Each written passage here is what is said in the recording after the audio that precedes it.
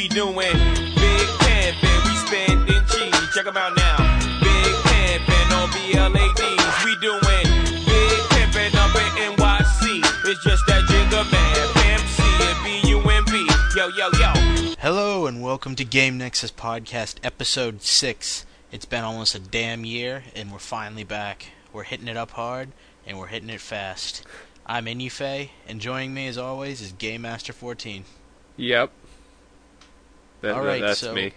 Since we've got almost no damn clue what we're going to talk about, we just figured we're going to get on the mics and bullshit this. Wasn't there a game called Get on the Mic? Wasn't there a game called Get on the Mic? Yeah, there was a game called Get on the Mic. It was really bad. It was a rapping game. And it was like Da Mic. Yeah, it was Get on Da Mic, yeah. And I remember some black dude bought 2 copies of it when I used to work at GameStop, and I found it really hilarious. That's funny. Not trying to stereotype or anything, but I don't know, the game just looked really, really bad. Now all the black kids don't want to listen to this podcast anymore. Man, so now we're down to like 3 listeners. No, I think it's more like a half a listener, because your nephew isn't listening to this anymore, because he doesn't like gaming. Oh yeah, that's right. Yeah, that's right. My nephew's so hardcore into programming, because he knows how awesome programming is. Because you know what? Programming is the most fucking boring thing on the face of the earth. Yeah, you just type lines of limitless code with like little to no result, really, and then if you make one tiny little mistake, you have to debug all the pages and pages of code you just typed to find that one little number, minus sign, equal sign that's wrong. Yeah, I know. Tell me about it. The only thing I learned from freaking programming class is how to make an infinite loop that would crash someone's computer. That stuff is fun as hell. Yeah, that's the only thing that was fun, and that's all I did. I used to, what I hated at the school computers is that every time you'd shut down the computer, it would wipe anything you saved to it. So I tried to save this infinite loop I made and make it run on startup. So whenever somebody would start up the computer, it would automatically crash. But my plans were foiled by the damn school network administrator. Want to talk briefly about the games we're currently playing? Yeah, I guess. Since this kind of is a gaming podcast. I got Cul-de-Sac Saga for the 360 on Monday. On the Amazon deal of the day, it was $25. I thought, it was a pretty good price. It seemed like a pretty good game. But little be known, it has the cheapest fucking AI ever seen. Basically, you can be winning a game the whole entire way, and then, bam, the computer will shove it right in your ass, and you'll fucking be done for in, like, the course of 2 minutes after you've been winning for about 20. You told me the other night uses the good classic rubber band AI where, like, you're winning, and then the computer basically doubles its efforts to beat you. Yeah, I can't stand it. It's just so damn annoying. I PM'd a guy named Shipwreck who's really big into Cul-de-Sac. He's a moderator at the cheap-ass gamer forums, and I asked him, I was like, how the hell do you beat this? And he was like, it's mostly just luck. There really is no skill involved. That's awesome. Most of the time. But for the uninformed, Cul-de-Sac Saga is like Magic the Gathering meets Yu-Gi-Oh! Meets Monopoly. You have these cards you lay down on spaces that have different attributes, and each space is worth a certain amount of magic points, and you have to accumulate a certain amount of magic points before you can win. You have to use magic to level up the spaces to get more magic points, so it's fun. The gameplay mechanics is fun, like the core game, but the single player is so jank and broken and stupid, it's not even worth anymore. Like, I'm pretty sure I'm going to be done with the game after playing it for about 2 hours. Then you're going to go sell to EB for like 25 cents. Yeah, I think so. Actually, I think I was going to trade it in for like a copy of like Madden 2002. Also, I think you were talking about like plans to destroy it horribly. Yeah, I really wanted to light it on fire and then take a picture of it. Because I thought that would be pretty awesome, because it seems like a better use of my time than trying to play that damn game again. I mean, okay. Maybe if Namco decides, hey, let's make a game with not broken-ass AI or rubber band AI, then I might be interested in playing it. But until they fucking fix that rubber band AI, I am not touching that damn game once again. What else have you been playing? Recently, I booted up Lost Odyssey for the 360, which is Mistwalker's second role-playing game on the 360, and so far I'm absolutely loving it. I'm about 6 hours in, and I think it's fantastic. The characters are really likable. The Thousand Years of Dreams really kind of fleshes out how Kime came to be and why his personality is like the way he is, and I find it really interesting to read some of the backstories and things that's happened to his life and things that have happened to him. But basically, the game is, I really like it. The only thing I really kind of notice is kind of weird is some of the animations seem a little weird. Like, it seems like they were kind of using animations from last generation where the polygons didn't have that many points of articulation, because it seems like the models only move in a couple of places. But maybe that's just me. Maybe I'm just noticing something weird, but that's what it seems like to me. But it's not a big enough deal to me to actually give a shit, because I still think Final Fantasy VII is one of the best role-playing games ever, and those guys move like they're rock'em sock'em robots.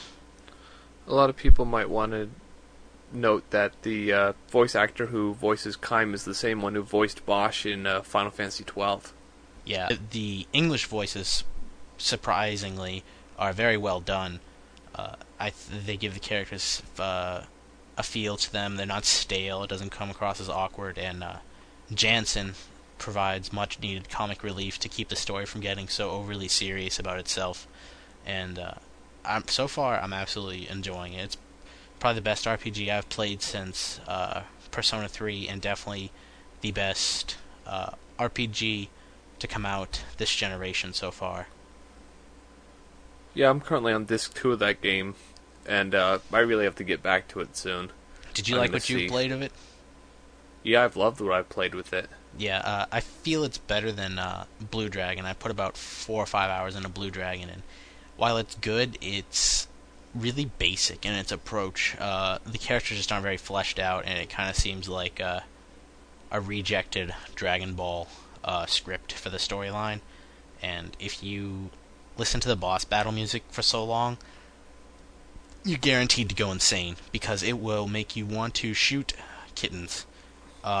It's sung by the guy who used to be the lead singer of Deep Purple, who honestly sounds like he is drunk when he tries to sing this, and it's so bad. And I fought the first boss for about 20 minutes in that game, and I listened to that song for about 20 minutes, and I went on a murderous rampage because my brain had just turned into shit and mush. It's so horrendously bad that we are going to make you listen to it before the beginning of this podcast. I thought we agreed on Big Pimpin'. Big Pimpin' spreading cheddar cheese?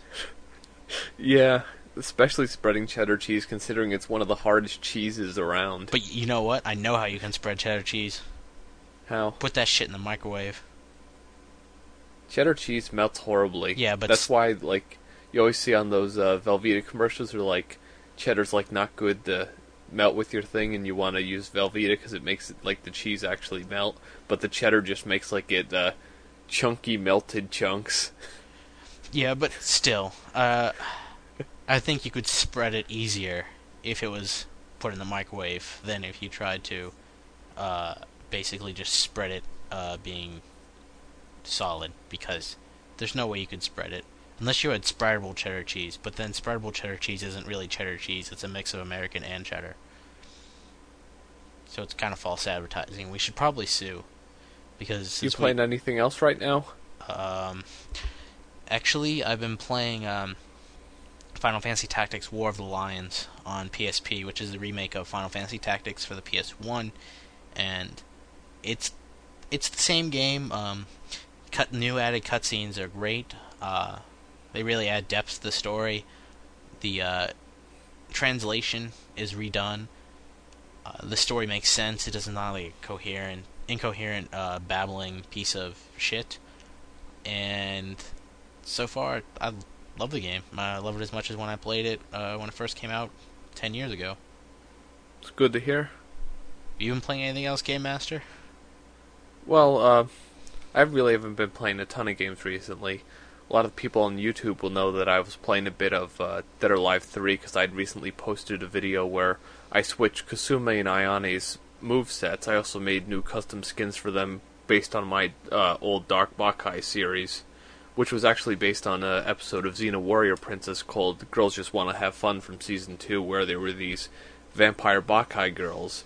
I just made it a little darker and eviler looking, and I made new skins for that, and most recently I've done what I've called my MAME reviews, which, for people who don't know what MAME is, it's the multiple arcade machine emulator that has over 6,000 ROM sets at this point, which emulates a ton of arcade systems, and I figured, since I have this full ROM set, why not basically put quick reviews of MAME games on YouTube, basically telling people, should you try this game, should you not try this game, and some people have been liking my work, some people don't like my work, but either way, I think it's just a fun thing to do, and they're quick to make. So, on the YouTube and the MAME reviews, is there any criteria you've been using to select which games you're going to review, or you kind of just close your eyes and point and pick that one? Well, the only game I really per se chose was Vicious Circle, which is the unreleased Atari arcade game on their Kojak hardware, which was of course based on the Atari Jaguar. The only reason I wanted to review that is just to show how much it's like a Killer Instinct clone, plus it was never released, so many people don't know about it. And basically with that one I gave the whole this game is only really worth playing if you really, really, really like fighting games. Otherwise, just play a different fighting game, or even play Killer Instinct for that matter. But the main criteria I usually use to choose which main games I review is I just quickly flip through the thing, randomly clicking on it. If the screenshot looks semi-interesting, I'll double-click on it and play it for 5 minutes. If I either A, like it, or B, find it'd be something interesting people would want to look at, then I'll say, hey, this would probably be good for a MAME review. Like recently I had done a game called Spin Master Miracle Adventure on the Neo Geo. Of course, most people see the Neo Geo and think, nah, it's a fighting game system, there's nothing else on there. Maybe Metal Slug, but that's all. But this was a game made by Data East where your character starts out killing people with a yo-yo, and it eventually evolves into all kinds of things he throws, like ninja stars and boxing gloves and all kinds of things.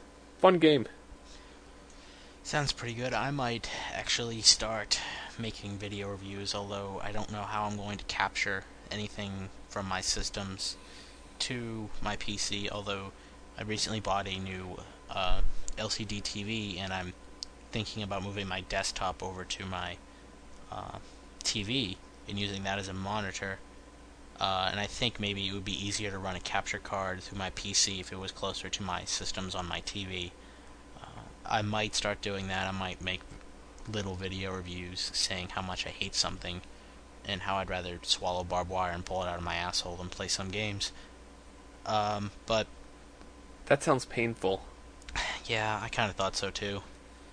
So, so far, I don't know. Are there any games you're excited for that are coming out soon? Well, except for the obvious Grand Theft Auto 4, and of course then there's Ninja Gaiden 2, and eventually Soul Calibur 4. That's just about it for now. Yeah, I don't know and if you of course saw that any Persona that Persona 3 Fez that you're talking about, I might give a look. Yes, if you like Japanese role-playing games and you haven't played Persona 3, Fez is coming out next week for $30, and it's an absolutely fucking fantastic value. It's definitely worth owning, and it's something that, if you like RPGs, you just shouldn't miss out on, because it's one of the best to come out on the PlayStation 2. It's definitely the easiest Shin Megami Tensei game, because Nocturne and Digital Devil Saga will kick your ass if you're not paying attention to what you're doing. Persona's a little more forgiving, although it's not exactly an RPG that will hold your hand and be very easy. So, Fez, definitely, if you haven't looked at it, pick it up and give it a go. I know I'm getting it, even though I have my copy of Persona 3, because I want the epilogue content. That'll probably be the next game I go through once I finish Lost Odyssey. I also picked up Silent Hill Origins for the PS2 a couple weeks ago, so I think I'm going to give that a playthrough, and probably after that I'll probably go through the other Silent Hill games. I still need to track down a copy of Silent Hill 1 for the PS1, although I've kind of been hoping that they would eventually remake that, since they like to remake every game now. I'm surprised they haven't gotten around to remaking Silent Hill 1, considering the hype that Silent Hill 5 is going to be receiving, and that they're making a second Silent Hill movie. I'm surprised that no one has gotten around to wanting to make a Silent Hill remake. I see it. They could do it on the PSP like they did on Origins. I think that would be a good fit for the game, personally. Speaking of survival horror games, I really got to play the Resident Evil series. I have Zero and Remake on GameCube, Resident Evil DualShock Director's Cut on PlayStation, Resident Evil 2, 3, and Code Veronica on Dreamcast, so I gotta start playing those pretty soon. Yeah, personally, I think out of the traditional Resident Evil games, either Code Veronica or the remake on GameCube are the best. 4, I'd say, is a lot better, but 4 is a completely different type of game. It's more, not even really survival horror, it's more like action horror. You never really feel tense and suspense like you're going to die from something. You don't really have any jumps and chills like you do from the other Resident Evil games, and you don't have limited saves like you do in the other ones. I know some people hate tank controls, but if you can get past that, then the older Resident Evil games definitely give a better scare factor than the Resident Evil 4 does. Resident Evil 4, of course, is a fantastic game and no slight against it, but it's just not quite as scary as the tank controls, ribbon saving, ammo conserving, Dropbox, and herb using Resident Evils, although it is one of my favorite games of all time. One thing I also wanted to mention that I had recently started playing a little bit was Arc the Lad, which was part of the Arc the Lad Collection premium package from Work Designs. Yeah, I know, the strategy RPGs? Yeah, the original game is only about a 10-hour game, so I figured, why not play this and then move on to something else. I played it for a little while, and really it's a pretty fun game considering it's from like 1995, because I think it was Sega. Why did I say Sega? I think it was Sony that had actually blocked Work Designs from translating this for like such a while, and then eventually they just gave in and they made it as a collection, which was even nicer because you don't have to buy one game, wait a few years, buy the next game. This way you got them all in one, and plus the save data will actually convert between games, so stuff that you did in the first game will actually affect the second and the third game, of course. I love when games do stuff like that, when the save data carries over and affects the other games that you have. Like, I really like a game to... Theoretically, if I ever made a game, it would be a multi-part series, and I'd make multiple different branching paths. In the first game, depending on what you did in the first game, it would influence what happened in the second and third games of the series. And that way there could be completely, totally different outcomes in a completely different game, depending on how you play it. So, I honestly think that's an awesome idea, and I wish someone would make that game. But since I lack in the coding skills, I probably won't be making that game anytime soon. I'll probably just be bitching that no one has made that game yet. Just like Sega had actually tried that on Shenmue on Dreamcast, but of course, as we all know, the Shenmue 2 on Dreamcast only came out in Europe and Japan. A USA version was never made, but if you had the European version of Shenmue 1 and you played through it, then you played Shenmue 2, like all the items and stuff you'd collected from the first game, and I think a few other things would actually carry over. Yeah, I think that would be pretty awesome. Like if more games did that, I really wish more games would do that, where you have a save file from a previous game and it carries over and all your new stuff works in that game. The only couple games I know Fire Emblem for Wii, if you have a GameCube save file, you get a couple of additional things. A couple of your units are stronger. You get a couple additional items. You get some more money. You have all your support conversations from the GameCube version, and it makes those characters' supports stronger. It makes the game a little bit easier, but what it does is it defaults the game to the hard setting, and you can't go any easier if you load your GameCube save file. And considering that Fire Emblem for Wii is probably the hardest Fire Emblem they've ever made, it's not exactly easy. And considering the GameCube Fire Emblem was the easiest Fire Emblem they ever made,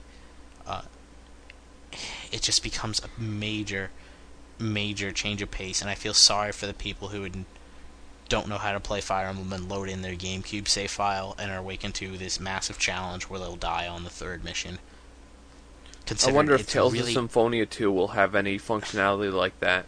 I hope so, but I don't know if I still have my save from that. I played that GameCube game when it first came out, and it's been a while. I don't even know if I still have that save file or where that GameCube memory card might be. The only thing I'm worried about Symphonia 2 is it's not made by the same team who made Symphonia. That's lame. The team that made Symphonia is making Tales of Vesperia for 360, and the team who made Tales of Legendia are making the Tales of Symphonia 2 game. I'm hoping for the best. I'm trying to remain optimistic because I love Tales games, but I played Legendia, and Legendia is nowhere as good as Abyss or Symphonia. So I'm hoping maybe they can rekindle some of the same magic that Symphonia had. Does the 361 have a possible USA release? The 361 is confirmed for USA release this year. Oh, that's awesome. It's using the same engine that Eternal Sonata used, so it's going to look really awesome. Yeah, Eternal Sonata, graphically and sound-wise, was just an awesome game in my opinion. Yeah. That's definitely worth playing. Yeah, Eternal Sonata is probably it is a very awesome game, although some of the characters kind of grated on me a little bit. A couple parts where I had, like, these monsters are supposed to be really ferocious, but then they look kind of cutesy and cuddly, like you'd want to cuddle with them more than hit them with a knife. So, but that was my only real complaint about Eternal Sonata. Otherwise, I thought it was a great game. Although it was a little on the short side if you didn't do that last dungeon right before the final boss. Oh, Unison was awesome. That dungeon actually made the game worth playing, in my opinion. Yeah, I didn't beat it because I had actually rented the game from GameFly, and I sent it back, so I didn't want to go through Mysterious Unison. Was that the name of the place? Yeah. I think so, yeah.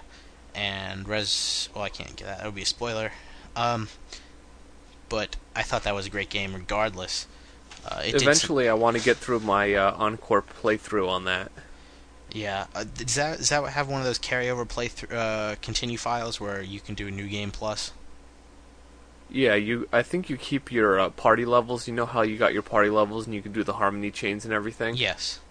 You actually keep that in the second game, and I think a few other things. I honestly forget how far it goes, but I don't think I really got too far in my Encore playthrough, but I figure eventually when I finish like Lost Odyssey, maybe a few of the Resident Evils, Arc the Lad, then maybe I'll go back to that. Yeah, right now I've got a huge backlog of games, and considering that a whole bunch of awesome games are coming out soon, I don't know when I'm going to get to them. I think this summer, because I'm taking some easy classes and I'll be working part-time, so I'll have like four days off a week, so I hope that I can get some games played and get them in. I think the biggest game I'm excited for is either Grand Theft Auto or Metal Gear at the moment. Like, my hype for those is just through the roof, especially since I listened to the latest One of Yours podcast, and Shane talked about how Konami flew them out to their secret headquarters in Osaka, and where they own this hotel, and they let them stay there for a week, and they all played through Metal Gear in an entire week, because the game's basically finished, and they wanted to fine-tune it and make sure that there was no glaring bugs or difficulty issues. And basically he says that we know absolutely nothing about the game so far. Nothing. That what we've seen in the trailers, you think it might be a spoiler, but there is so much they have kept secret and hidden that it's going to be awesome, because it's the last Metal Gear game that they're going to make, or at least the last one with Solid Snake in it. So they might have, Metal Gear Solid Side Story 2 Adventures of Raiden in a gay bar or something, but hopefully Metal Gear Solid 4 will be awesome, but all signs point to yes on that. Or how about Metal Gear Choaniki, Naked Raiden's Adventure? Oh god, I don't know. I don't know what Kojima was thinking there. Maybe he just wanted to poke fun at gamers, and because he's got a really weird sense of humor and stuff. I don't know if you saw the video where on April Fool's Day for Metal Gear Solid 4, when he put out new gameplay footage, he dressed Snake up in Altair's clothes from Assassin's Creed, and he was running around Assassin's Creed stuff, doing a whole bunch of Metal Gear stuff. It's pretty funny. He also did that for Metal Gear Solid 3. He dressed Snake up in Sam Fisher's outfit, which was. Yeah, I saw the Assassin's Creed Metal Gear Solid stuff. I thought it was pretty funny. I was thinking to myself, this really looks too real to be a joke. But then again, if the company who made it did this, it could easily be a joke. Yeah, but I don't know. I think those games are far enough apart where Ubisoft said, you know what, they're not going to hurt the sales of Assassin's Creed. It's not going to hurt the sales of Metal Gear if we do this or something. Speaking of April Fool's jokes, did you see the one on IGN? The Legend of Zelda trailer? Yeah, I thought it looked really awesome for a video game movie trailer, and of course I thought it was real. Yeah, I listened to the podcast they had when they talked to the guy who made the trailer. It said it took him over a year to make that trailer. Yeah, there's a 5 or 6 minute behind the scenes segment on 1UP if you check that out. Yeah. Why did I say 1UP? IGN. If you check that out, and it actually shows how they made several of the things from the trailer and how long all the makeup and everything takes. It really was involved for a joke. Yeah, it was quite involved. It probably cost IGN a pretty penny, but if you've been to IGN lately, you know they get plenty of money for advertisers where you can't see the text because there's so many damn ads all over the screen. That's probably it is pretty crazy. The biggest reason why I don't go to IGN very much is because I can't stand to look at those ads, because ad blocker does not kill those ads. Oh, and speaking of surprising things, did you see Ben Heckendorn's PlayStation 3 laptop? Yes, I find it quite awesome. I wish I could have a PlayStation 3 laptop and use it and take it to school and type on it, and then when I don't want to listen to teacher's bullshit, I can just put it in a game. Yeah, the PlayStation 3 laptop actually uses an original 60 gig drive with the full backwards compatibility, and it weighs about 16 pounds. You can find more info on that on benheck.com and Engadget. Yeah, I think it looked really awesome, although I can't imagine trying to lug 17-pound laptop around with me. If you had a good backpack, it would probably be okay. Yeah. I guess you didn't have all any of Ben's stuff ends up really nice. But, speaking of April Fools, did you see Destructoid, what they did for April Fools? No, I didn't see that. What was it? They called it foxtoid.com, and they put all these really funny things up against video games that look like Fox News said. There was one that said Fox News pays people to lie about video games hurting them or something. Huh. There was some really funny stuff, because we all know that Fox News is the biggest piece of shit news outlet there ever is. And just to throw this out there, I think I don't know about those Star Wars characters in Soul Calibur 4. Did you see that new video with those guys fighting? Yeah, I've seen all the Soul Calibur videos, and personally I still think it's awesome, and I just can't wait for Soul Calibur 4. I like Star Wars, don't get me wrong. I have nothing against Star Wars, but it just seems really out of place. Like, I honestly think that the guys in Soul Calibur 2 made more sense than... Because at least they were, like, medieval fantasy, except for Heihachi, where, like, they all had things that were kind of fit in the Soul Calibur universe a little bit, but... Spawn's not medieval. Yeah, but at least he uses an axe, and it makes more sense than a lightsaber. I figure it's one of those things. It's a little extra. Most of the hardcore players won't use it, just like with Soul Calibur 2, and it's still going to be a great game regardless. I just hope it's better than 3, because 3 had problems because there wasn't an arcade release before the game, and they didn't play test it enough, and there were some really big exploits you could do with Setsuka and with Cassandra, where basically you could juggle someone till they died without even trying very hard to do it. Of course, the good thing about this being on the next-gen consoles is with the easy content updates from Xbox Live and whatever PlayStation uses, it'll no one really have a problem with like bad bouncing because they could just easily fix it on the spot. Yeah, let's just hope that they support it, and let's just hope they don't try to rape for downloadable content that's already on the disc, since Namco has tried to do that before with other games like Ace Combat, where normally planes that are already on the disc, they are charging you like $2 and $3 a piece to unlock. Which, honestly, to pay for something that's locked on a disc, I think is one of the stupidest ideas ever, and whoever thought of that idea should just be drawn and quartered on the spot. Can they be unlocked by playing the game, No. or is it only DLC downloadable? to pay for it? You can unlock it. Because I know Eternal Sonata had something where you can unlock all the piano music, but if you played the game through, it would eventually be unlocked, but you pay them like, what is it, like 180 Microsoft points if you just don't feel like playing the game through to get it. Yeah, it's not that way in Katamari or Ace Combat. They both have DLC that's locked on the disc, and the only way you can unlock it is to pay for it. Those bastards. Yeah, so I'm really hoping they're not going to be like, look at all these weapons, they're locked, and the only way you can unlock them is to pay for them, because that would really, really get under my skin and piss me off.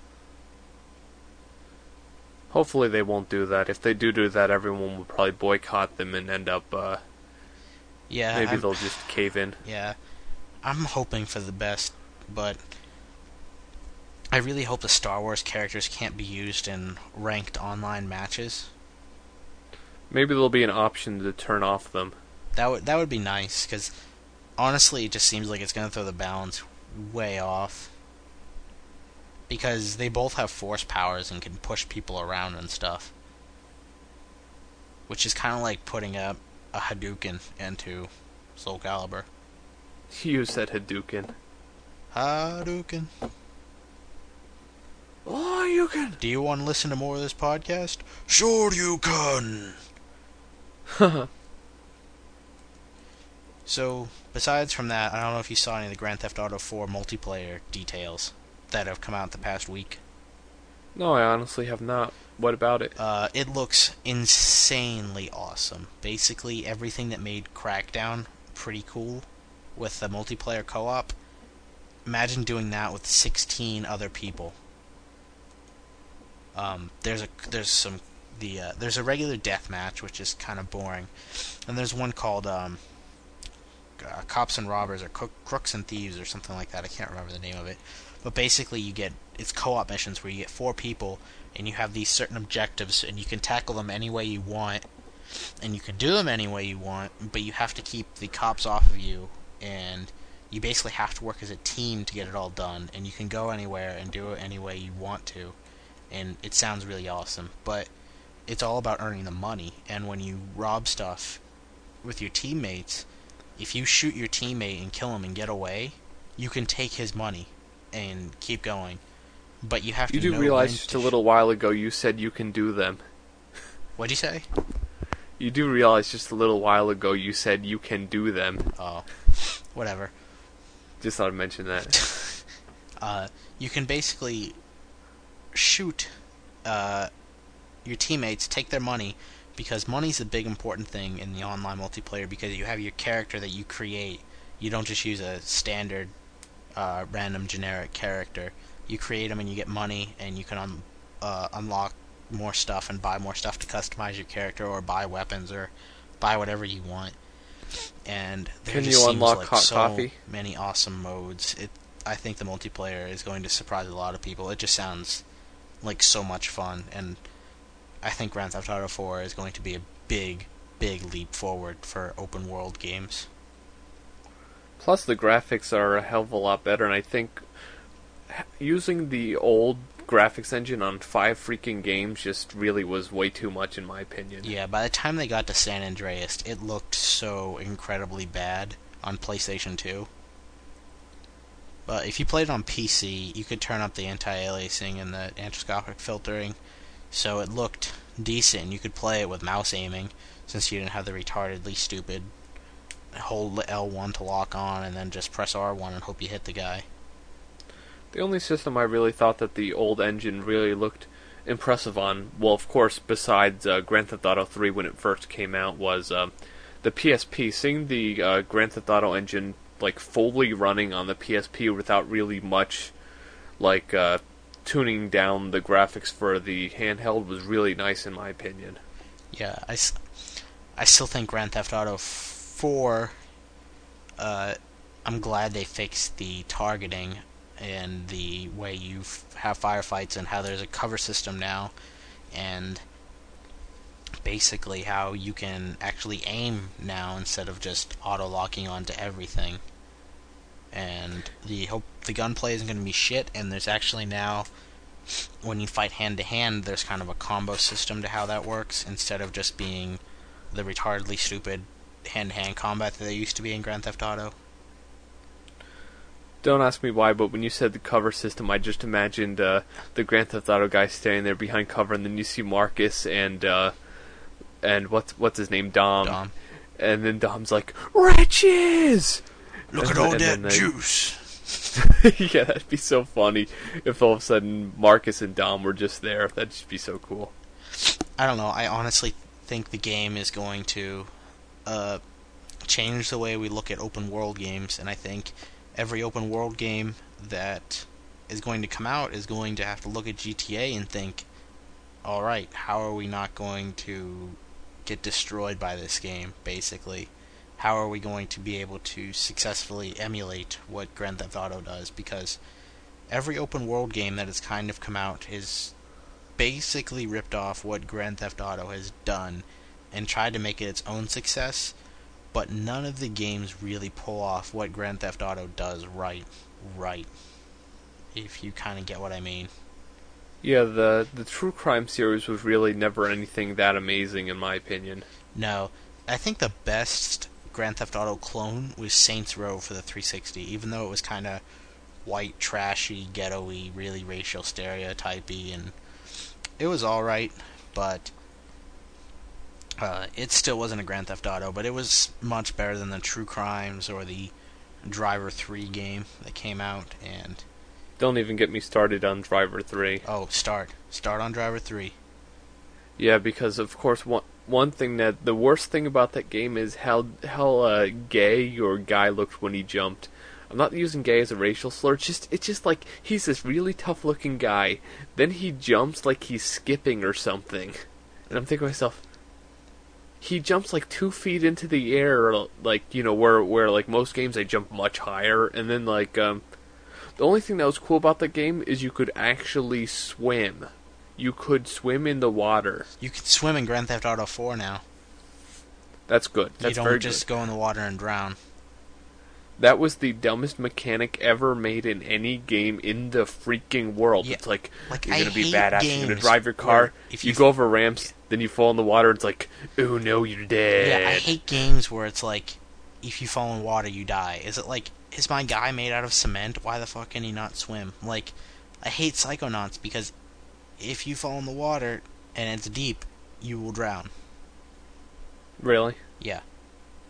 That's horrible. But although Psychonauts is quite awesome and the humor and the wit in that game is unmatched because we all know Tim Schafer is a legend, and anything Tim Schafer does basically turns to gold.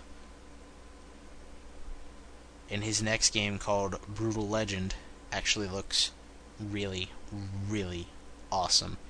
And What's that going to be on? it's 360 PS3.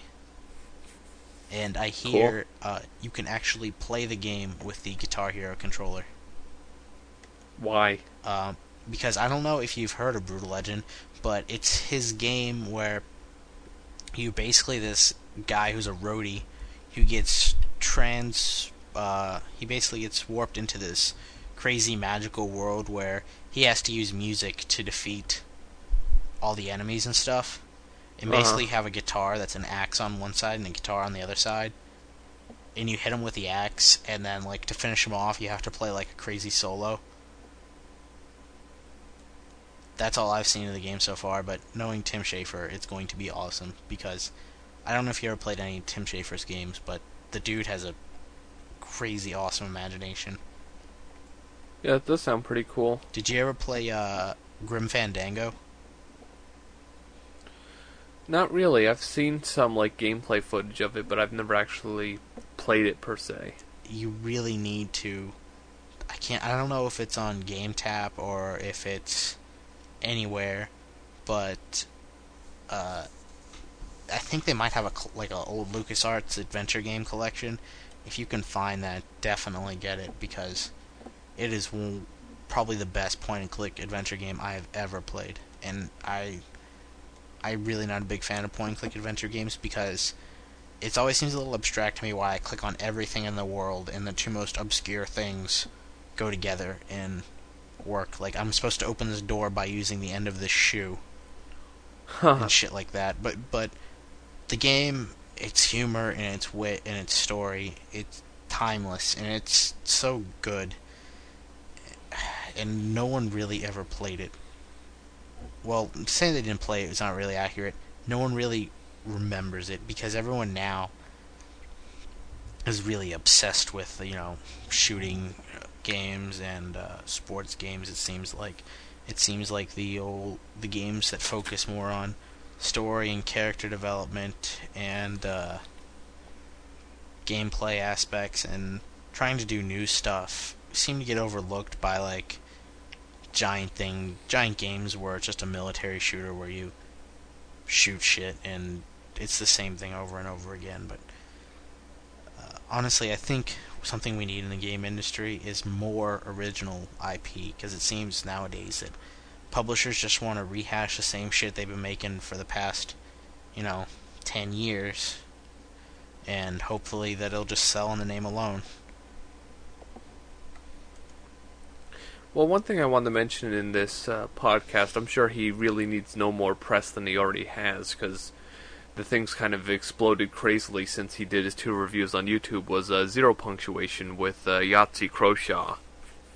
Oh, that man, I don't know how he does it, but he constantly stays funny with every one of his reviews, and he's just genius. It's so freaking hilarious, and he's always normally spot on right about every game he plays. Yeah, I always find them pretty funny with his reviews. I just like when a lot of the points he made about Fable were really good in like one of his original reviews, which is currently on YouTube under the I think he calls it like a fully ramblomatic review. That's before he actually coined the term Zero Punctuation. Yeah, but didn't he coin Zero Punctuation when he was hired by The Escapist? Yeah. I don't know if you watched his latest one with No More Heroes. I've watched every one multiple times, in fact. But where he makes a point about how No More Heroes gives up gameplay to try to make artistic and a social critique on the gaming industry, and how he says, don't fucking do that because it's stupid, it makes the game not fun to play. He's spot on right, because No More Heroes is a great game, but in certain spots, yeah, it gives up gameplay to try to make fun of the game industry, where you can make fun of the game industry and the shit how it is now, but don't give up gameplay to do it. It's the dumbest design idea ever. That sounds like, you ever hear that game, The Bard's Tale? Yes. There would be often times where he'll actually just be making fun of what he's doing, and you're thinking, if he's not taking the game that he's in seriously, how should I? Yeah, I mean, he kind of takes things serious. Like, the guy in No More Heroes takes things seriously, but he doesn't take it to a point where it becomes so serious. Like, hold on, I'm trying to think of the point I'm trying to make here. He takes things seriously, but he doesn't take it so seriously it drowns itself. He takes things seriously where it's kind of tongue-in-cheek at the same time, where he still tends to make fun of the way games are and the way a lot of things are. Like, I think the open world thing in No More Heroes, where it's kind of boring to do the open world stuff, is his critique on saying, you know what, these open world games are hugely open, but they're kind of empty and they don't really have anything to do in them, which kind of every game that's not Grand Theft Auto is that way. Not really. Well, I can't really think of open world game. Well, if you played No More Heroes, you could see what he's trying to get at, where the only things you can really do in the open world are these mini games, or you can go on assassination hunts, and that's kind of about it. Well, I always found it cool how in like the Elder Scrolls games, because they're pretty much open world. Yeah, but I think he's going for more like the open world action game kind of things. I don't think he's going for like open world RPGs, because then the metaphor doesn't really apply per se. Yeah, but what I want to say about like Morrowind and Oblivion is you could just be adventuring in like some random place and you'd totally find like a quest that's like not even like one of the main quests, just like some sort of side quest. You'll just find a cave or something where there's like a bunch of bandits, and nobody ever asks you about these bandits, like go kill the bandits. It's just a bunch of bad guys who just randomly attack you, and you just have to kill them, and it's fun because they have cool stuff as well. Yeah, personally, I don't know, I never really got into the Oblivion and Morrowind things. I know they're good games and they're quality games, but it's just not my cup of tea. Like, I prefer more linear games. I know that sounds bad, but it sounds really bad and horribly, terrifically bad. Yeah, but it's hard for me to get interested in a character that I never really see. Well, the simple fact is about those games is the character is you. There's not supposed to be some sort of idyllic character that you're supposed to latch onto, like a Cloud Strife or Squall or something like that. It's just supposed to be like, you're the character, here's a world, there's all kinds of stuff for you to do here, go ahead and do it. You can be a badass, you can kill everyone, you can be the good guy that everyone praises, go ahead and do it. Yeah, I mean, maybe that's the part of me where I like more scripted things per se in RPGs more than just being completely do whatever you want. But that's just my personal taste. There's nothing wrong with the Oblivion or Morrowind games per se. It's just that it's not my cup of tea. You said cup of tea. That's like something that like senior citizens say. You know what? Maybe I am a senior citizen. How do you know? I know you're not a senior citizen. I've seen you. Oh, yeah? Yeah, I saw you at the bus stop once. Oh, my God. I You swear were to God waiting that wasn't my hooker. And she was over 18. Okay. I wasn't really questioning if she was your hooker or not. I figured she was your girlfriend, but then again, I thought your girlfriend would just dress a little better than that. Yeah, well, sometimes my girlfriend has questionable wardrobe accessories. See, now we totally alienated any girl who would actually be your girlfriend. Oh, God. And your girlfriend. She's gonna, like, call you, like, after this gets put online and just, like, break up with you right then. Because she really, listens to my podcasts. I'm gonna send her an email and say, hey, Inufe wants you to listen to this podcast. And she'd be like, who the hell is Inufe? Good luck if she, could, actually, knew what a podcast was, or, yeah, well, let's not talk about my girlfriend's, inept technological skills. I'd send her a whole thing explaining podcasts. It's alright, because she's having trouble beating Kingdom Hearts 1 on easy, and that game kind of plays itself on easy. My problem with that game is, I just kind of lost interest, and I really haven't been back to it for ages now. I think the last time I played it was over a year ago. I finished 1, I finished 2, I finished Chain of Memories, which was the GBA game. I like it, but I think Tetsuya Nomura, who's the character designer for most of Square's games, needs to get away from making men who look like girls.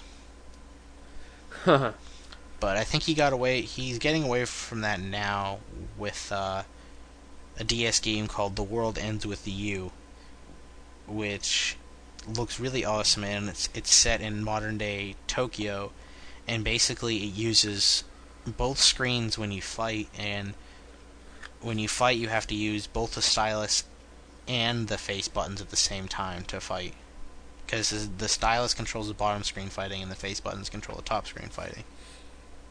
It has a really unique art style, and it looks really awesome. The only reason I'm not going to buy it is because I refuse to pay $40 for a DS game, because I think it's absolutely stupid. Why? $40 for... I can buy a PC game brand new for $40. And, so you think that PC games are better than the DS games? well, considering that I really don't play many handheld games, it's hard for me to justify spending $40 on a game. I'll probably wait till it's down to $30, because $30 is the most I'll spend on a handheld game, except for Crisis Core I did pay $40 for, but that's just because I'm a crazed Final Fantasy 7. You just pwned yourself saying that. That's just funny. You're like, I will never pay $40. Well, except for Crisis No, Core. I said which you did $40 pay for a $40 DS for. game. I never said PSP. I still say you're pretty much pwned. Okay, fine. If that makes you feel better. I own It myself. does. It makes me feel quite well, actually. Okay, good. Well, since this podcast really isn't going anywhere, I think we should wrap things up here. Wrap it up. Yep. I think you should do a rap. A Game No, I Nexus don't rap right now. We've been kind of rambling on for almost 50 minutes here. Most people probably like stop listening, or they're just like zombies or drug addicts for that matter. I can drop some mad kinda beats like if you want. I can drop some mad beats if you can drop the mad rhymes. Nah, I don't bust the rhymes or Busta Rhymes. Busta Rhymes? Whatever happened to that guy? I don't know, I think he died. I always remember there's this one video where he's like singing and he's quickly swaying his head back and forth, like Is he spreading closer cheddar and then cheese? further away from the camera. And I was always thinking, he looks like he like wants you to punch him in the face when he does that. I really wish he was It's like- spreading cheddar cheese. It would make my life a lot better. Cheddar cheese. Like, if we ever make a Game Nexus video review of somebody doing something, they're going to be spreading cheddar cheese. That'd be awesome. Yes, and not that Velveeta shit that easily spreads. We're talking real, hardcore, aged, sharp cheddar cheese. Yeah, I like the extra sharp stuff. That stuff just tastes better, honestly. Yeah, I'm not a big fan of cheddar cheese personally. I like Swiss cheese more, and I abhor I like my American cheddar cheese so sharp that it could cut your throat open. I abhor American cheese. I hate it. I don't mind American cheese. I like it on like a hamburger. The only thing or I a like, ham I can sandwich do or it on a something. hamburger, or I can do it on like grilled cheese sandwiches. But I can't eat like American cheese, like take it out of the wrapper and just eat it. You know, if you didn't have American cheese on a grilled cheese sandwich, it would just be 2 slices of bread. That's not true. You could use another type of cheese. I guess, but it's just one of those things. If you don't have cheese on the cheese sandwich, it's not a sandwich. It's just 2 pieces of bread. No sandwich bread. A bread sandwich. You know what we should do on the Game Nexus reviews? Is we should both try to find, like, variations of obscure either drinks or soda or new soda or food products and eat them on the show and talk about how they taste. Because I find that would be very interesting to me. Yeah, we should do that on one of, like, maybe the next podcast we'll find something weird Maybe or we should something get some- and talk about it. Did you ever see the movie Idiocracy? No.